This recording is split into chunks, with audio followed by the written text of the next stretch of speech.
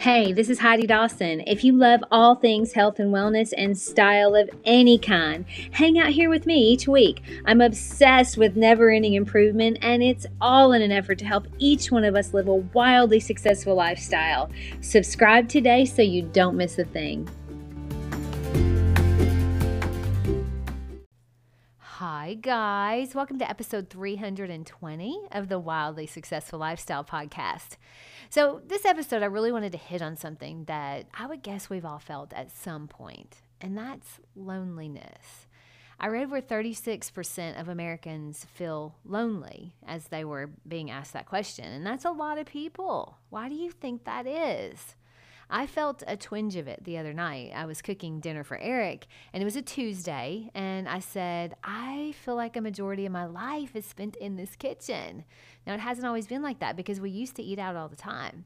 But since we've been working with a functional nutritionist, we realized how important it is to eat at home because you don't know what you're getting when you go to a restaurant. You really don't. So when I said that most of my day is spent in the kitchen, he kind of laughed because he knows it's true. But he was so sweet, and he asked, well, is that okay? And I said, yeah, actually, I'm totally enjoying cooking and creating healthy food. I love creating a lifestyle of health for us because I know that's where our future lies, right? I want us to be healthy. But somewhere inside of me, I had a subtle thought that I was not being completely honest because I did have a slight feeling of loneliness that night, that evening, and maybe even a little bit during the day. But it is true that I love cooking, and I love my kitchen, and it has the most beautiful views of woods and just gorgeous. And I also, some of my favorite nights in the world are where Eric and I spend cooking and enjoying the evening, just the two of us. So all of that is true. So what was the problem? I mean, after giving it a thought, for a minute, I thought maybe it was because in my head, I was picturing his day versus my day. So his day consisted of going to work, and they had what they call an all instructors meeting. So all of his work buddies, who are his good friends, and lots of other guys that he has a lot in common with, got together, and they spent the whole day hammering out all the things. But he truly is inspired and invigorated when he has been to those meetings because not only has he had nonstop camaraderie, but he learns new things and he has a lot of laughs. So he comes home fully stimulated and so happy, and I love that. And now he's hanging out with me while I cook, and then we sit down and we have a wonderful dinner. Okay, so then my day, I woke up and I talked to my baby sister Molly on the phone at 7:30, which I do every day, and I love that. Then I went to the gym and I did yoga, and one of my gym friends was also in that class. We had coordinated that, and then we chatted for a while before we left the gym. Then I had a client meeting for design for 2 hours, and then back home to a very quiet, very beautiful, and organized home that I love. So I had quite a bit of connection that day, and we had also had connection that, like Sunday night, we spent with friends, and I was in Nashville the rest of the weekend with Molly. So why did I feel lonely at that moment? And then it hit me. It's the way I'm thinking about it.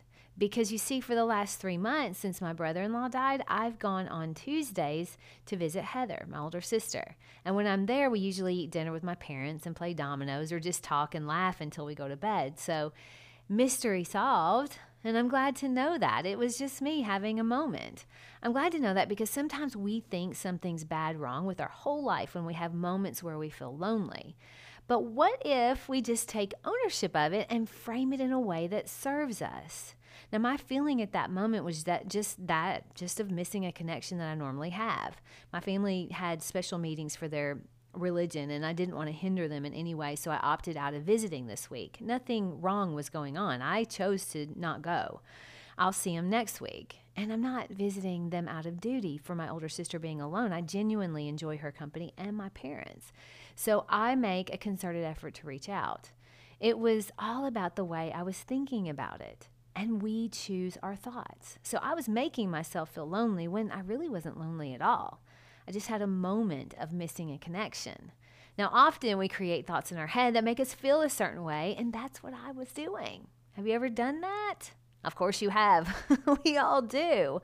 Maybe you've been in a huge group of friends that you love, but you still feel lonely. It's the way you're thinking about it. You might have just had a breakup, and that's where your head was. You see, our thoughts actually cause us to feel lonely, even though we could be surrounded by friends that are all having a good time. Now, there are other times when you're all alone and you're completely fine with it. In fact, you love it. Like me, when I got home from my client meeting to a perfectly quiet, beautiful home. Now, I could have had the thought, well, here I am again at this house where I spend a lot of time just by myself. How would that make me feel? But instead, my thought was, oh man, I love my house and I love this quiet time where I can just think and create and just enjoy my surroundings. You see, I view that alone time as solitude, not loneliness. If your solitude starts feeling like loneliness, though, you have to ask yourself why. Do you need more connection, or are you thinking about it in a way that causes you to feel lonely? Is there any way you can reframe it? I mean, we make choices every day of whether or not to be social. I mean, sometimes we think we're connecting by scrolling on our phone, watching what our friends are doing, but studies have shown that's not enough for connection. Now, it is better if you're truly engaging with people online, but it still doesn't come close to the benefits of human-to-human interaction. They've done studies on that, and that's very true. So I am going to lunch today with a friend. I reached out last week, and she wasn't available, so she reached out this week, and we were able to set a lunch date. You see, in order to have a lunch date, I had to reach out. And in order for her to have a lunch date, she had to reach out in return. I forget that sometimes. We all want and we all need connection. That's part of the human experience. We're social creatures.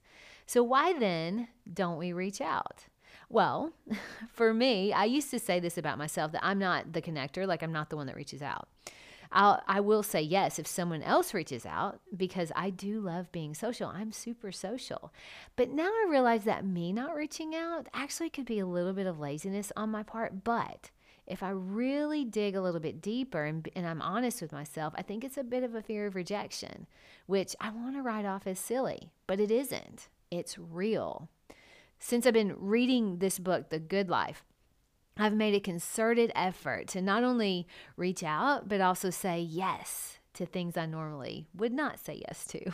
I had friends invite Eric and me to go to a play. Now, this play is during the week, it's middle of the week, it's a Wednesday, it's downtown, it's gonna rain, and it starts really late, and it's over way past the time I like to be in bed.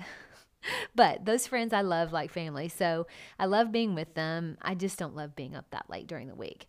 But I said yes. Even though Eric was out of town, I was going to go without him. And I got to tell you, I'm so glad I did. It was Tina Turner, the play, and it was the best play I've seen in a long time. So I can sleep when I'm old, right? So I drank a little coffee around 5, and I got to bed around midnight, and it was a perfect night. It would only have been better if Eric had been with us. You see, connection, true connection, makes life better. Maybe you have plenty. Maybe you don't. Either way, it really is a choice. I mean, we can choose to shelter at home, or we can choose to reach out, to go out, to say yes, to step out and do different things. There's a Fred Astaire dance studio that opened up a few minutes from our house, and I every time I pass it, I'm like, I want to do that. Like, I really want to try it. Eric doesn't know it yet, but that just may be our next adventure. Surprise, honey. Anyway, I also tried pickleball, which I told you guys I was going to do, and I would fill you in on it. I loved it, but honestly, there's just too much injury risk, and I have too many things I want to do to be risking injury, so I'm choosing to say no to that. But it's a big world. There's a lot we can be doing if we just step out a little bit. Sometimes it's all about what we're choosing. I mean, if you're choosing to stay home and not connect, you're choosing that. Own it. How can you frame that so it doesn't feel lonely? Maybe just simply by reminding yourself that you are choosing it. Now, you may have been craving solitude. That may be why you're choosing that. But if that solitude or being alone doesn't feel good, ask yourself why. How are you framing that alone time? Are you framing it as, it feels so good to be alone? Or are you choosing safety over connection? Or maybe staying lonely is a choice, you know? I mean, that can sometimes be a choice. But if it doesn't feel good, reach out, connect. Maybe you're having a little too much alone time. Maybe if you still have a mom and dad around, reach out to them. Maybe your siblings. I know sometimes it's easy to let that go. And if your family isn't in, then reach out to someone else. Even if it's joining a book club or a class at the gym or inviting new friends over for dinner. It might be out of your comfort zone, but your comfort zone is only comfortable until it feels like a prison. Now, I think for me, a combination of solitude and socialization is perfect. When I'm having solitude, I just have to remember I love it and to frame it as beneficial. And when I'm needing a little more connection, I just have to remember I have to reach out. It's not always it can't be a one-sided street, right? You have to reach out too. My challenge to you today is if you're feeling lonely, ask yourself why. Like me, are you just having a moment where you miss a connection, so it's how you're thinking? Are you maybe using your social media for connection, not realizing that it's not true human connection and it really does leave you wanting? Social media will never be true human connection. Plenty of studies are showing that to be true. And remember, alone time does not have to mean you're lonely. It could be much needed solitude. It could be as easy as you remembering it's a choice, which gives you power. And if you aren't getting enough connection, you're probably not going to get it unless you reach out or unless you say yes when someone else reaches out. Remember, alone time is healthy. Frame it as solitude. Connection is crucial, and sometimes you got to get out of your comfort zone to find it. My point is, our life is a product of the decisions we make, obviously. So when you choose to do things, own them. And if you want something different, pivot. Share this episode with 3 people today. You never know who's feeling lonely. And if you're loving the episodes, click on the 3 little dots and subscribe and give me a 5-star review. I love you guys. I'll talk to you in a few days. Don't forget to subscribe and share with your friends because we're just going to keep going bigger and better places together. And I love that about us. Talk to you in a few days.